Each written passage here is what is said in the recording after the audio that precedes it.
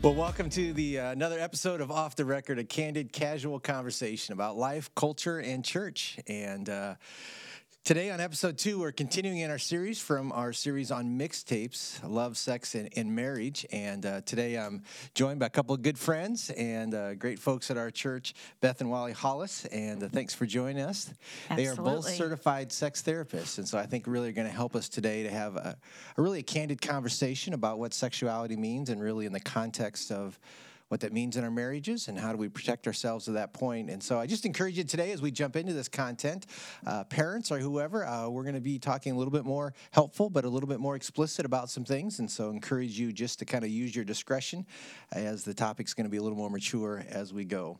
Well, Hollis, as you see this issue a lot in your practice, you both are counselors there at LifeBridge Counseling Center there, and maybe share with us maybe some things that you are seeing, some themes as couples come in dealing with this issue, singles and married couples, and maybe a little bit, has any of that changed during this COVID time, and what things are you seeing escalating and there? So thanks again for joining us. Thanks for jumping in and helping me on this topic. I'm so grateful not to be alone on this one. Grab your hand and we'll walk me through it. Yes. Yeah. I'll say, first of all, the reason that we even decided to become sex therapists is because through the course of time, no offense, the church hasn't done a great job of communicating to Christians.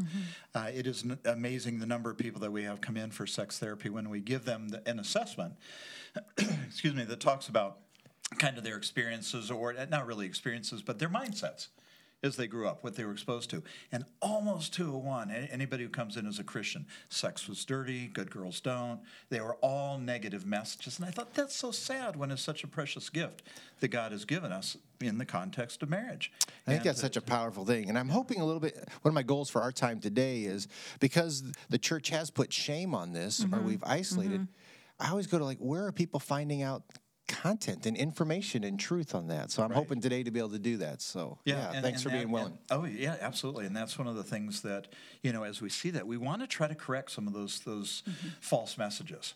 And I think one of the biggest things we have to recognize, this is a prime area of spiritual attack, that the enemy has taken something that God created for incredible good, incredible bonding between a man and a woman, and the enemy has taken it to completely pervert it. We see that no more than mostly in pornography use, where people go, oh, this is okay. We can invite that 3rd, 4th, 10th, 100th person into our bedroom.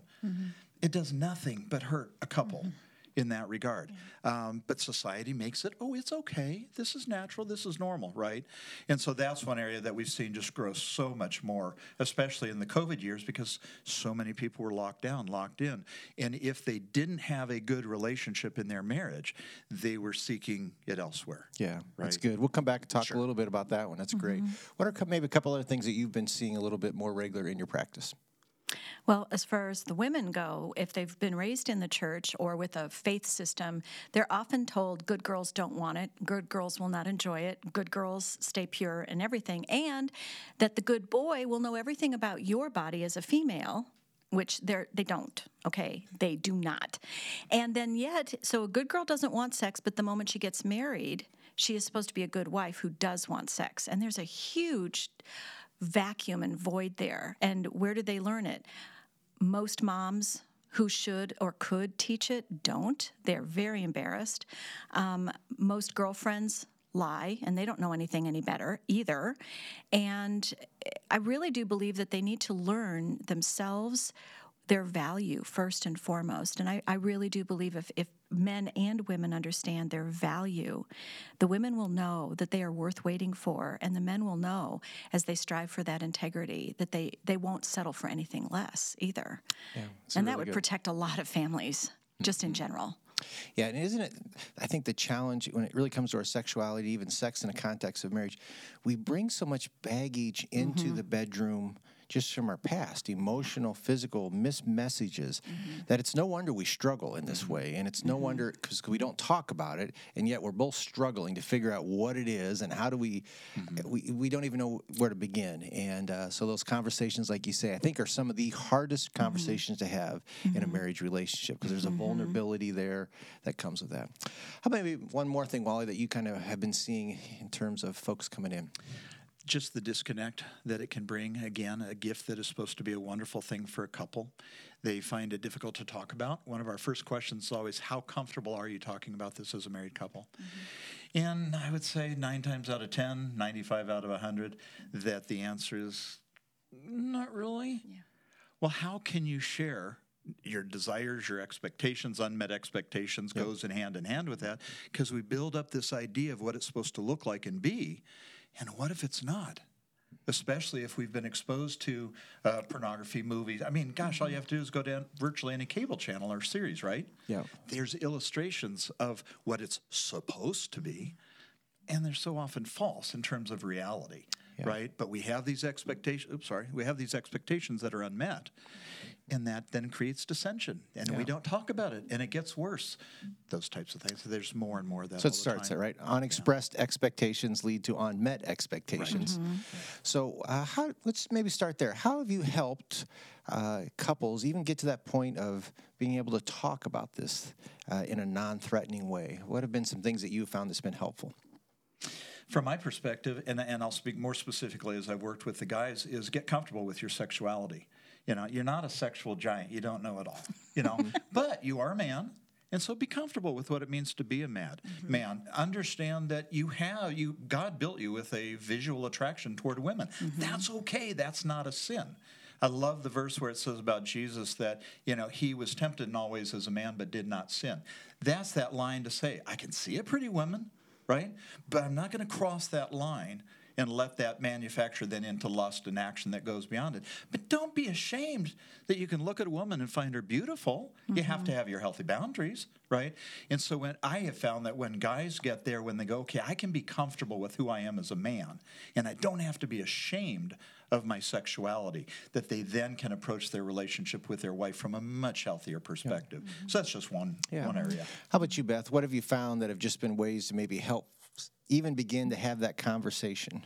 Well, I think a lot of women need to see their husbands actually are more than just a sex drive. I think they believe that all he ever wants to do, if he even touches me on the shoulder or something, all of a sudden he wants it. And women want the connection through verbalization, and yet they shut down talking often. And then they start in this pattern in their marriages of thinking, well, if I say this, it's going to hurt his feelings, or if I do that, I'm his mother. Maybe he said, don't be my mother, you're just like my mother. And the emasculation starts, and the detaching starts. She doesn't get her needs met through just a connection. And I see women sabotaging a lot. They may not believe their husband when they say, you're beautiful or I love you. They are thinking to themselves, because they tell me this, they just want sex and I'm tired at the end of the day, or I should be more than that. And so I think there's some sabotage that couples can do together, but I also think that we have been fed this idea that that's all a man is provider of the paycheck and the sex drive. And women have a sex drive too.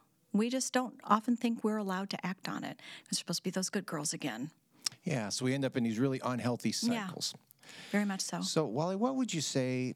I'm trying to be really practical here. What's the one question? So my wife and I are out on a date night, right? And we just have some time to kind of talk. What's a safe and easy, maybe even question that opens up this area to say, I love you. You know, we're in church, we're talking about the series. Is there anything in our relationship? What's a safe way to go about that? That's a good question, Brian. We need to sit down on the couch and talk about this a little bit. No, I think it's exactly that. It's what you almost stated it right there, is how can we talk about this safely? You know, it's an idea of creating. We deal a lot with what I would call creating emotional safety. And again, this is a subject where it often doesn't exist. And so if we can use questions like that, you know, sweetheart, I love you. You know, I want our relationship to be the best it can. As Christians, we want to be honoring in everything that we do. But I do want there to be an openness of discussion that we can have. I would say if you make it about self, is there anything that I can do that is going to make you feel safer? Is there anything that I need to stop that also is going to make you feel safe? You know, stuff that is going to open the door to the way the two of us communicate.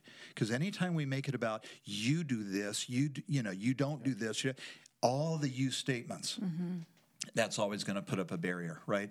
But if we make it about I, we use an illustration in our counseling that once upon a time when Beth, and if people know Beth, they know she's direct and straightforward and stuff like that, that we were having a discussion, and she was going along her very direct way. My tone was getting sharp and authoritative. And so I said, honey, I could hear you better if you would soften your tone. Right?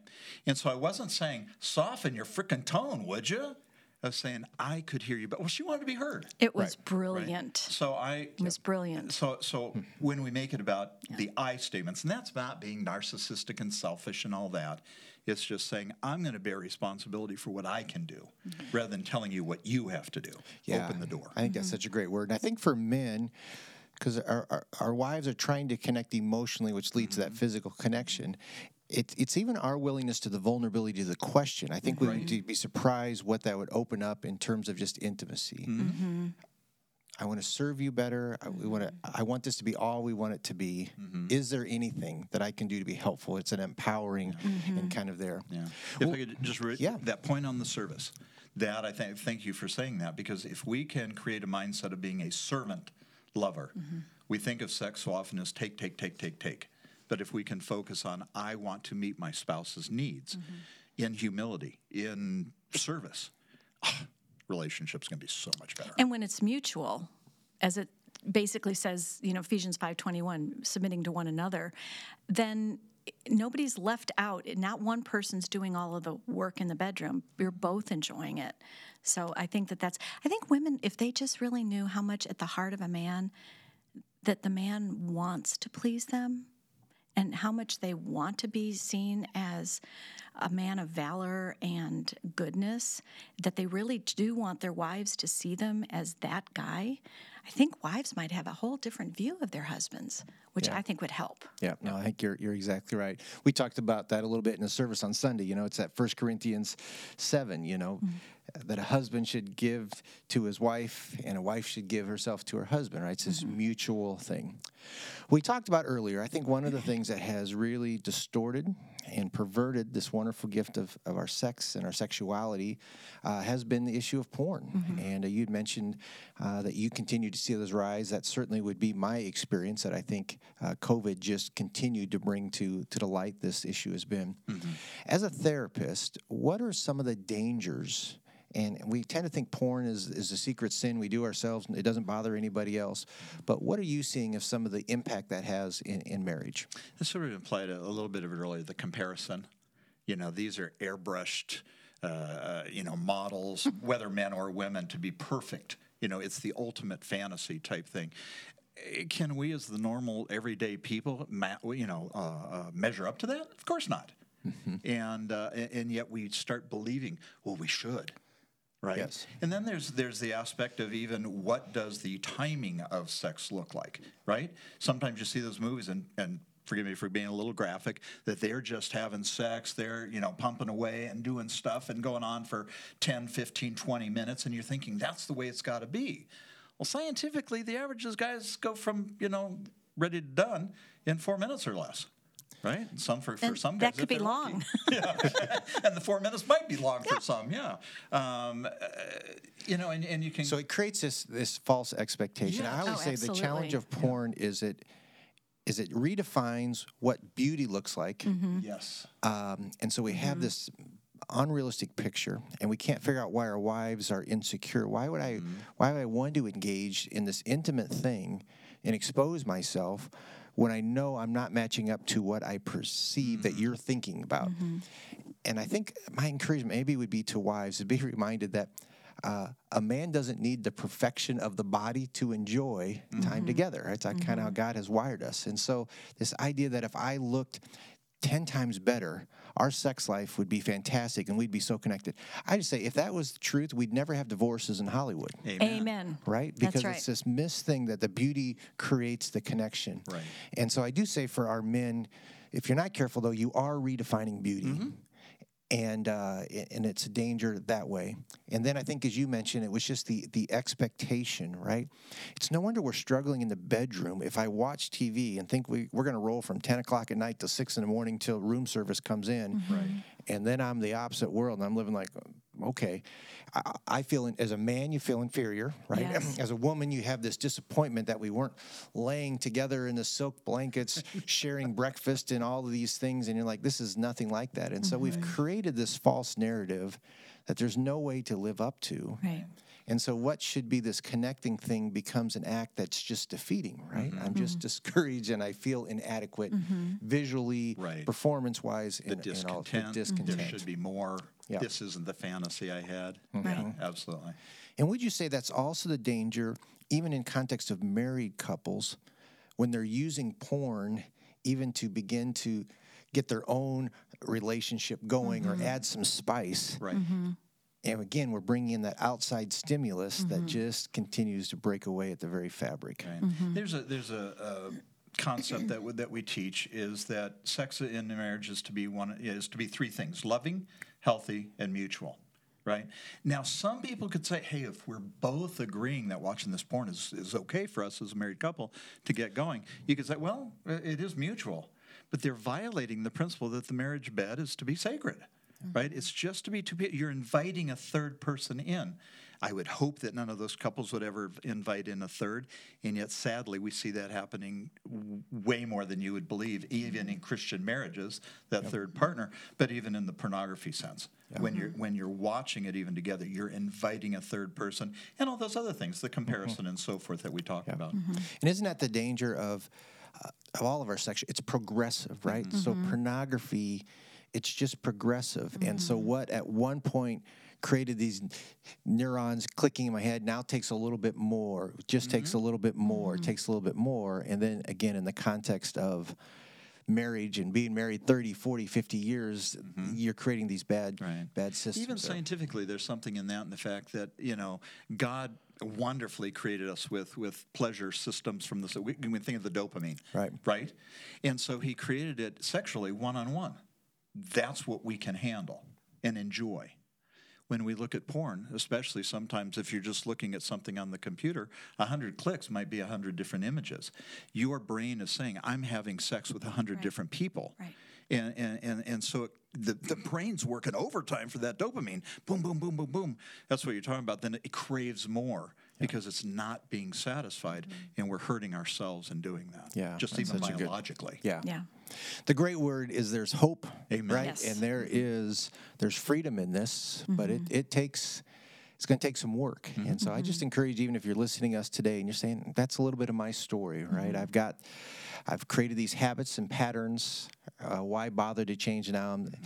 Boy, in the same way that your mind gets retooled one way and rewired, you can unwire it the other way through the grace of God, forgiveness, and some really discipline and new patterns. And so I just say to our couples, that's the beauty. So appreciate your ministry to couples. That's the power of this. There are some things you can't always solve this on your own. You're going to need some outside help. If you could fix it on your own, you would have fixed it when you were 16, 18, and 22, right? And we're carrying it in. So just the encouragement of, there's no shame here. There's no scarlet letters. As I kind of said Sunday, we're broken people in need of God's redemptive love, especially in the area of our sexuality. So porn, so true.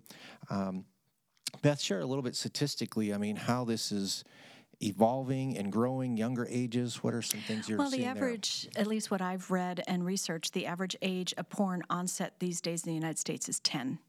And we actually have had clients in the past where they've had kindergartner kiddos that were acting out with their brothers or sisters, and it was traced to a fifth grader with a phone in the little boys' room at an elementary school. So we have to realize that a lot of times boys and girls are subjected to this stuff that they are so not ready for at a very, very early age. And then we become adolescents, which I have a view of 16-year-olds or 2-year-old brains with car keys. Because that's about where our brains are. They're huge sponges still. We're not done growing. We don't have our judgment seat in yet. And yet that's when most people start dating and wanting to go further. Something else that happens with porn and women, most of the women that I speak with are very affected. They take it personally that if I was good enough, skinny enough, had big enough breasts, wanted him more, did better in the bedroom, he wouldn't use porn. And I have to tell that to the 10-year-old that's sitting there, because that's where he started it, maybe 14. And he's got a habit which might be addictive. The other thing that I don't think a lot of people realize is porn creates sexual dysfunction. Where once upon a time we might expect a 40 or 50-year-old man, about 70 to 80% of them will have some dysfunction sexually in their lifespan. It's normal, it's expected, there's help for that. What we are now seeing, I think Wally had a client as young as 17 who could no longer perform because sex, when it is, and one author calls it narcissistic sex because you're having it just with yourself, a man is training his penis for a hand, and that is not a woman, and then he's not going to be able to perform. And you want to talk about bringing shame into the bedroom? Holy moly. Now we've got a woman that doesn't think she's good enough, we have a man that cannot perform, and now we've got two silent married partners with a huge literal elephant in the room that needs help. Yeah, it's a great word. And good reminder where reality is in so many ways. And it's growing too. You know, this idea of porn is not simply a male thing. The number of women that are finding security, release, control is a growing thing. So pretty significant. Well, I talk a little bit about, so we've got that's a factor. But they're just also factors of seasons of life, hormonal changes. I think one of the challenges is that we forget that it's always in seasons, right? And so our sex drive changes during different seasons of life. There's those. What are just some of the contributors? If I'm in a married relationship right now and I'm just feeling like my husband, who used to be so excited, seems slightly disinterested. What's wrong with me? Or my wife, it was great, and now we've just had these kids and there's nothing. So help us maybe just get a little understanding. What are some of the factors that are leading to that are outside of just our own selves? I think that the thing that's interesting when people talk about sex therapy, they automatically, and I believe it or not, I actually just finally saw the movie, but Meet the Fockers, that has where, they're sex therapists and they're just, Dustin Hoffman and weird sex Barbra therapists. Streisand just all over the place. And it's like, that's not what it is, guys. Because about 80% of the time in sex therapy, we don't talk about sex. We talk about the relationship. We talk about the connection. We talk about, as I indicated earlier, the emotional safety. And that comes up really in the seasons of life. Because, when you're 50, 60, 70, 80, it's going to vary, but you're not going to have the same virility that you do when you're, a teen or 20-year-old, right? When people talk, well, guys they think about it all the time. Well, when you're like 18 to 20, yeah, you kind of are, right? But when you get later on in life, you're really not. It doesn't make it any less important. So it's the question, what's it going to look like? Again, maybe those unspoken, unmet expectations. If we nurture, and in our therapy, we try to do this with people, let's nurture the connection, the emotional, the spiritual, as well as the physical connection, so that we understand we're not the same people. We change. Can we flex with that change in order to say, this is a different version of me? It's not a worse version. Hopefully it's a better version because I've matured and grown. Right? And so I think it's that. Are we flexible? We always ask clients, are you changeable? Are you teachable? Are you flexible? Man, when you get older, and that's one thing that's kind of cool about being a sex therapist at 65, is that I can talk to all these young people who think they know it all and go, okay, I got a few things here to tell you. I've lived a few years you haven't. Let me give you the truth on this. And fortunately, most of the people are willing to listen. But we got to realize there are those different changes, and it's mostly about the openness and the communication in terms of what's going on, even in bed, so that you have an idea of, this isn't me rejecting you, this isn't you rejecting me, this isn't, like that whole thing about erectile dysfunction or something. If a guy is unable to perform, quote unquote, doesn't mean that there can't be a dynamic, loving relationship in bed. Right? They can still be very physical, very intimate, and it doesn't have to be that, forgive the phrase, but we refer to it often as it's not about the coming, it's about the being. When we are together and sharing in and celebrating that intimacy, that's ageless. Yeah, right? That's so good. So we have that relational dynamic. It's just going to take some conversation. But there are also just physical changes, right? And so I just encourage you, if you're listening today and you're like, I'm really struggling to feel any sense of a sex drive or interest, especially for women, right? All these hormones, I would see a physician to really say, you may just have some hormone levels that are out of whack and that you just need some help getting stabilized in this season. So there are some external things, or the same with men, right? Seek some help on that. There are some physical things. There's just pressure, stresses at jobs that go through different things. But communication, right? In the absence of that communication, we tend to fill the void with our insecurity. Right. It's me. If I was this, they would be that. In reality, you may have a spouse who so desires that. There just are some physical things going on. And so I would just see somebody sooner than later, right? These things don't go away. They tend not to just get better over time. Right. We really got to be honest enough to just talk and share. And again, I just would say to you, men, you will be amazed. I think the intimacy you build in that relationship with the honesty. Absolutely. That helps so much. Talk to us, a lot of good stuff to think about. Tell me a little bit, Beth, as you kind of see for men and women, the difference on the visual part, and for women, kind of the emotionally, like what starts that attractionary moments? How are men and women different than there? Share a little bit about how you see that. Well, that's a huge topic. The women that I talk to, I find it very sad on one hand, and for the men listening that have daughters, I think this is really important to recognize the average age the last time any of my clients, regardless if they're early 20-year-olds or 60-year-olds, felt completely loved and accepted just for their being is 6. That's the last time they can remember feeling loved. Now, a lot of things can happen in the middle of that. After that, they usually start performing. Then they get the good grades. If they dress nice, if they're a good girl, if they're a pretty girl, if they have their manners, they get accolades or rewarded for that, so they start doing this performance. They also learn in adolescence if they dress a certain way, maybe provocatively. I'm even seeing it, I call them prostitutes. They're the 2-year-olds, that have lipstick on. But their parents are thinking, or themselves, if I want the attention to validate myself again, to think that I'm worthy, I have to show cleavage or really short skirts or dress provocatively. But then again, once we're married, that goes away. It's kind of this one and done. We heard this once in a premarital class we taught in Denver, and this woman said, I don't want to be the one and done, W-O-N. He won me, now he's done taking care of himself. Now he's going to belch and itch things weirdly and do stuff in public I don't like. And he stood up, her fiance said, well, same here. I don't want you to look like a bag lady in 10 weeks either. And I think we do forget to keep trying. And I think when we start getting in that marital drift of we don't care, we're telling our spouse they don't matter. They're no longer the first for us. And I wanted to also mention trauma. There's an awful lot of men and women as boys and girls when they were children that were sexually abused. And they've got to do the work. I implore them to do the work before they get married because it will show up in the bedroom. It absolutely will. Go ahead. I was just going to say, when we think of the intimacy level on a very basic level, men and women are different. Oh, go figure. Now, society is trying to legislate that out of existence, but women are women, men are men, right?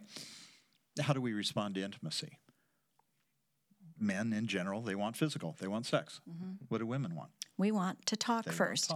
We want to know we're validated. We want to know we have your full attention and that we've talked about something meaningful, not just, the latest score of UK or come on, that can be the really latest draft pick. Come on. Well, maybe for you, honey. But is that different? Whatever. So for men, that intimacy is sex, and for women, intimacy is closeness, right? Yeah. Right. And so for men, when we have sex, we feel connected with afterwards. That's the power of it. Ladies need to understand it's not just the physical part. It's that I emotionally feel connected to you in a powerful way. Right. For women, the opposite, right? We have this emotional connection, which leads to the desire of sex, and that's the secondary part. So I think it's understanding each other. And too, these are generalizations, right? Right. There are so many times we tend to want to categorize men and women, and we may be in a relationship where the wife has a much stronger sex drive than the man, and she's feeling, well, what's wrong with me? Everybody says it's the man. right? So these are general statistical averages, and each couple is uniquely different, and sometimes those roles are changed in how we do that. And that's okay. And we need to just acknowledge. In fact, that part is part of the answer, to be okay with that. Yeah. Right? Ooh, I'm not fitting the role. I'm the guy I'm supposed to be sexually charged, initiating all the time, and I'm not. What's wrong with me? Maybe nothing wrong with you. Yeah. Right? Yeah. With obviously more issues than that to look at, but not to be There's so much judgmental. pressure, isn't there, on sex? This preconceived notion. This is who we must be. This is the roles we play. This is what. And if I don't have any of these, then something is wrong with me. And there just needs to be a little bit of a freedom to just be okay. What a great concept. And because isn't it so true? Sex it's this learning process. I always say to our young people, Absolutely. y'all think you're having fun. It gets better with time. It Yes, it really does. And in reality, it's the one thing, I know there's this pressure of, I just want to make sure I'm good at sex before I find the one, because what happens if I'm terrible at sex? Right. How would they know if they didn't compare? Yeah, and you also want to say, I think it's the one thing you're really okay if your spouse is not great at it, right? This is the fun where it's at. So I think we go back to, I think it's the challenge of this series as we even talk. There is God's perfect design for this, which is the ideal. So I say to all of our folks who are in that position to have remained pure, man, fight for this. Yes. Because you don't understand how that protects you in such a powerful way. The beauty, I say often, is if you have two that come into the marriage relationship that have been pure, the great part is if all you've eaten is chocolate cake, you'll love chocolate cake. It may not even be great chocolate cake, but it's the only cake you know. Right. The challenge is when you have this buffet and it's like, well, it's a little pecan, a little bit of this. It's the struggle of where we are. Yeah. We do realize, though, for vast majority of people, it's been more than just chocolate cake as they had.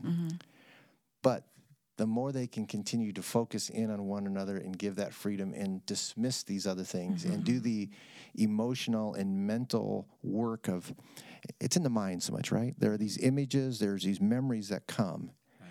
And I either can dwell on them or I can give them to the Lord. Say, I've asked for forgiveness. Right. It's past life. God, continue to cleanse me. The renewing of the mind really helps on that. And so like you say, there's so much work to be done. And there's so much past hurt. My heart always goes out to those that have experienced trauma, especially at a young age. Right. So hear us as we say this, the compassionate sense of, I don't understand, and I don't know what that means to you, but I just know that your heart breaks for that. And the encouragement, just as you said, Beth, is just find some help. This is a heavy burden to carry alone, and it will flesh itself out in the marriage context if we don't. If I can add something that ties in with what you just said, and again, I want to say you did a great job on Sunday, and so many of these points. In this one, you sort of touched on a little bit there, and that is that we, as Beth mentioned, we used to teach seminars, especially when we lived in Denver, and it's nothing like having a class of like 140, 150, people who are not married. This is a premarital class. We're talking about sex and romance and affection and all that stuff. With the full knowledge, I never would ask anybody to put their hands up, but the vast majority of them are engaged in sexual behavior. And we will utter a challenge to them to say, how much are you willing to not have sex anymore? And we'll always say, we're not here as the morality police. We are here to say what we believe God's best is. But sex is sort of the great, not great Band-Aid. Especially, and this is more directed to the unmarried, but it could be to the married too. Sex often prevents us from dealing with subjects we need to deal with in the relationship. We're about to have a fight. Oh, I don't want to have a fight. Hey, you want to go have sex? Well, yeah, and then you forget about the problem for the time being, but it pops up again, right? Yep. And so, we really encourage people that are not married, don't have sex. But this isn't because we're spoil sports trying to take away your fun. It's because we want you to have the best relationship possible. And sex is going to keep many of those things from being dealt with. And then on top of that, there's also, the challenge. I think you uttered something similar to this on Sunday, was how much are you willing to trust the Lord, right? He does have your best in mind. We're not saying it's not hard. We're not saying it's not a challenge. Yeah. It is with the way that he made us. Yeah. But we can exert that self-control. After all, it is one of the fruits of the Spirit, right? Yeah, that's such a great word. And I think ultimately, you said that so well. If you're in a relationship, a dating relationship, or listen, we want to live together to make sure we're compatible and we want to know these things. I think, as you said, it's the way God has designed us. I referred to it Sunday, there's the beer goggles and there are the sex goggles. And you can't objectively judge compatibility with somebody you're sleeping with because God has designed it to lose objectivity in a beautiful way in the context of marriage. Yeah. And so, it is that challenge. If you find yourself in that context and you think this may be the one and you really want to know, man, my challenge is abstain from that from 3 months. Right. Get clarity. Right. And then in that clarity, you'll know. And I think you'll know then, does my partner want me for me or what I can give to them? Or you said it so well, if we're not careful, we create these patterns. So when we're in tension, we don't want to talk about it, let's just go have sex, everything will be fine.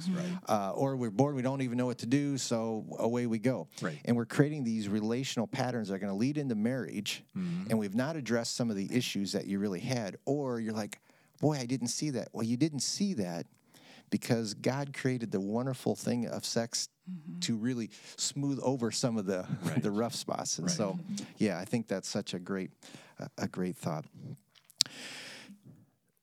Today, really in our time, was part of that desire was for us to be able to really share just what is some reality to that, and the power of our sexual relationships. But I'm also reminded of the amazing mystery.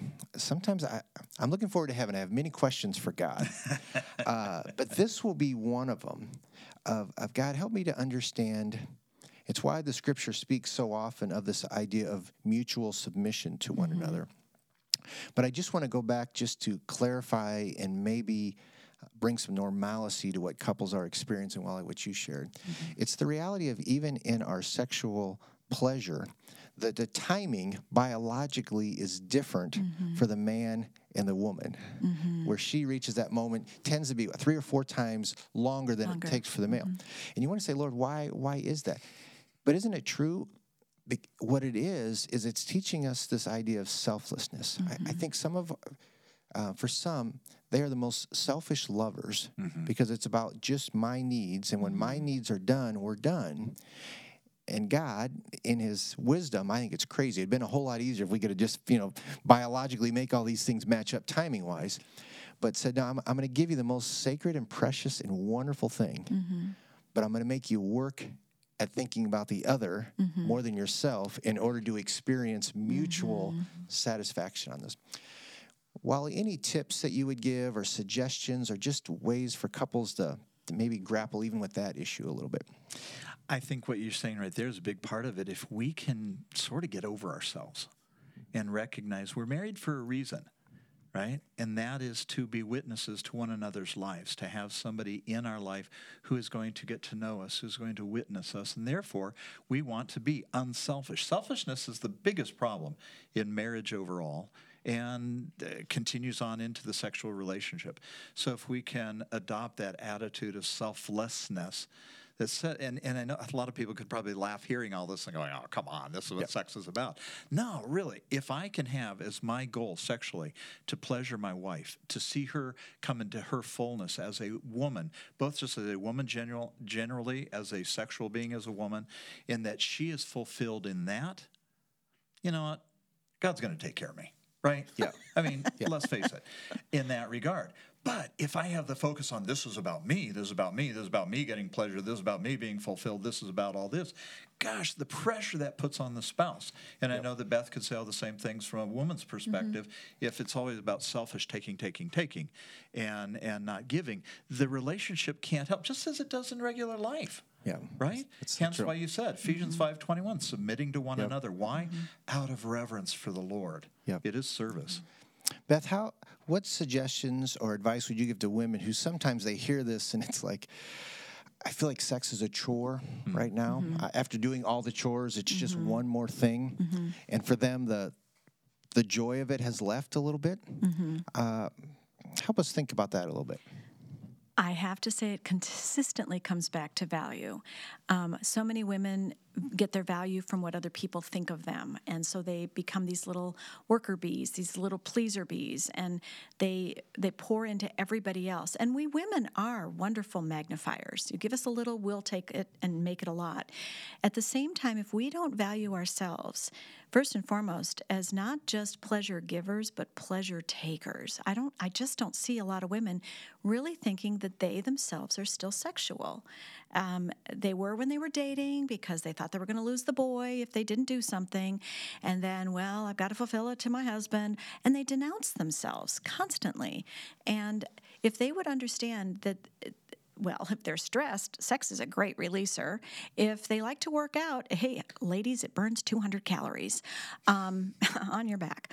And it is a wonderful way to connect and release that dopamine. And I like it better than jogging because jogging is just way too much effort.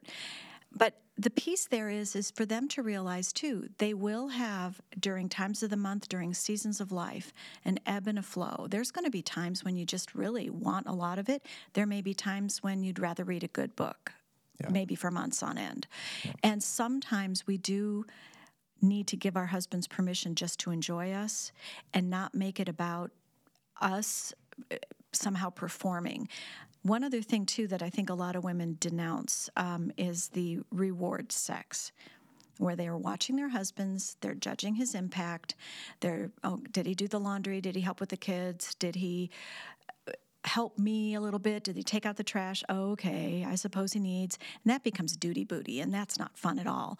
I'll reward him with this. And once again, they're denouncing their value as an integral part of a mutual relationship. Yep. And I think if they would just enjoy it, as far as enjoy themselves, understanding we have pleasure points that have nothing to do with making babies, and we can enjoy it more if we understand we deserve it. And that's a piece that I don't think women even think about. Do they deserve sex with their husbands? I think they all think that, well, if he's earned it, I'll give it to him. And, but again, HGTV, husband, what is it going to be? Yeah. One of the other things we really like to emphasize is that we want men to initiate romance. Yes. Right? A woman is really built to be adored, to be beloved. All those types of things, to be appreciated and so forth.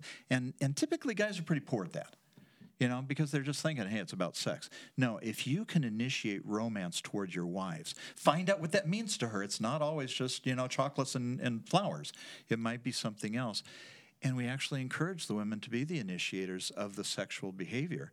First of all, in general, if a woman initiates sex, she's got about a 90% chance of success. 95, 98. Yeah, right. 99, yep. If a man initiates sex, 50-50, right?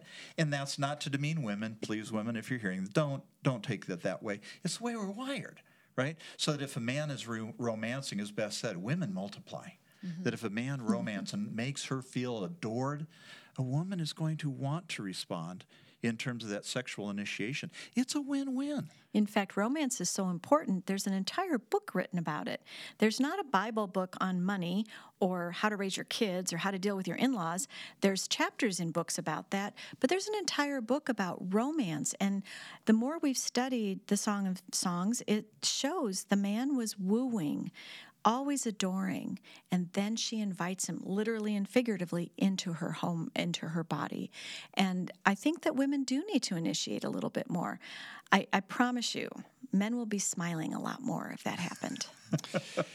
It's that mutual thing, right? Yes, back and forth. Absolutely. As we go through that. Mm-hmm. Well, good stuff. Thanks for sharing a little bit about that. We've opened it up for questions. And again, if you go to lexcity.info, there's a place that you can submit questions over this topic. And we're going to continue with another podcast related to relationships next week and encourage you to do that. But let me we got a couple questions that came in. Sure. And while I've got you here, some of these we're going to hit this week and some others that we will talk about in the next week as we continue on this.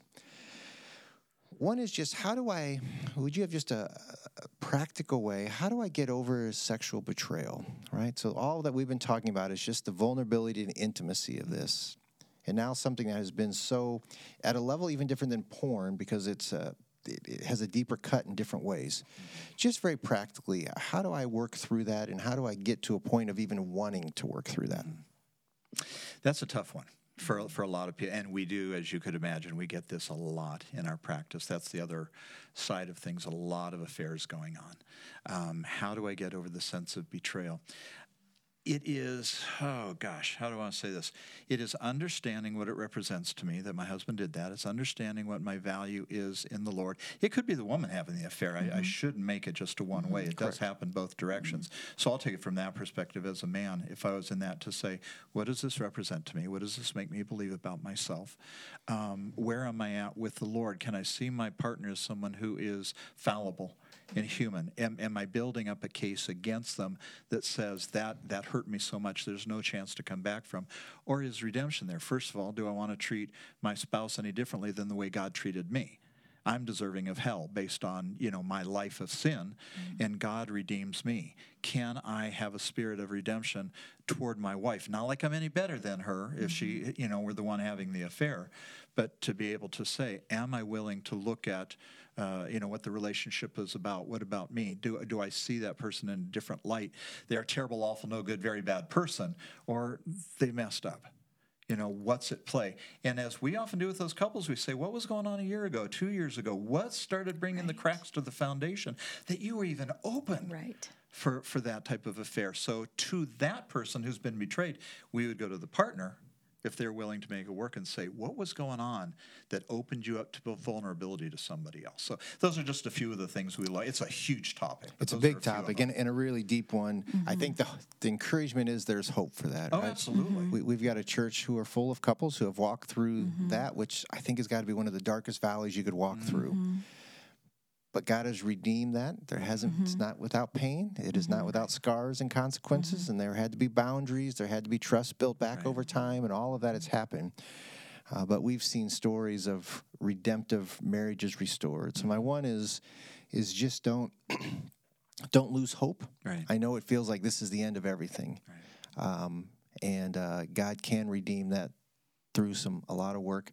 Again, that's where I would go, and even if the one spouse doesn't want to go to counseling and help, I would go, because there's some wounding internally that you've got to you've got to get there. So don't get isolated along that one. I would just like to interject that nothing will get healed or redeemed without humility.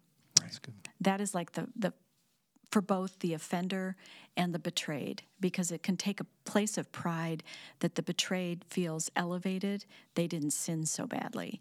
And it can be a very deep place of shame for the betrayer.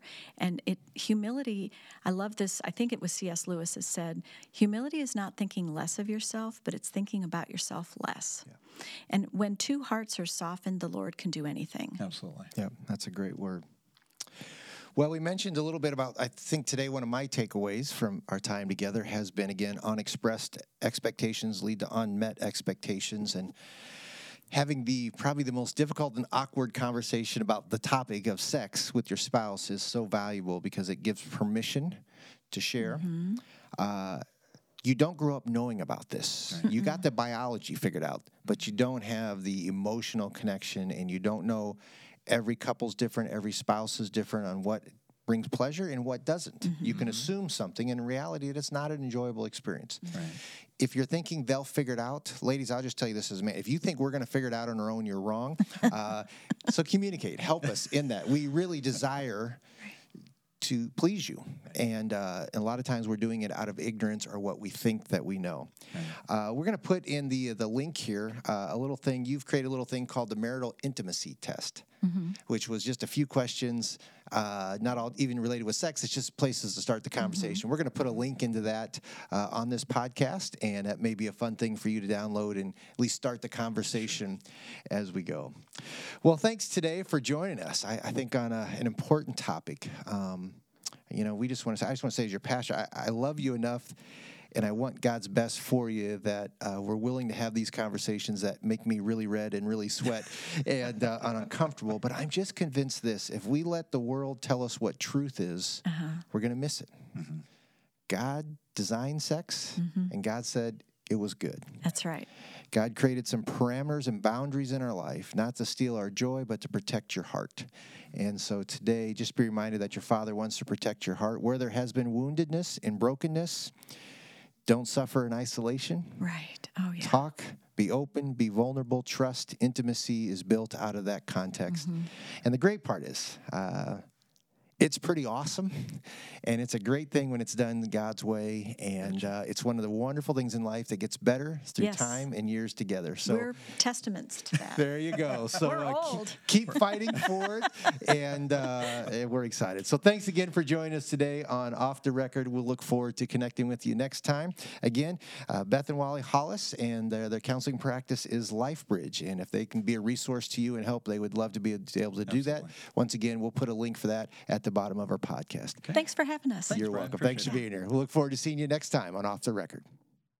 For any links or notes from the podcast, I encourage you to visit lexcity.church/off the record.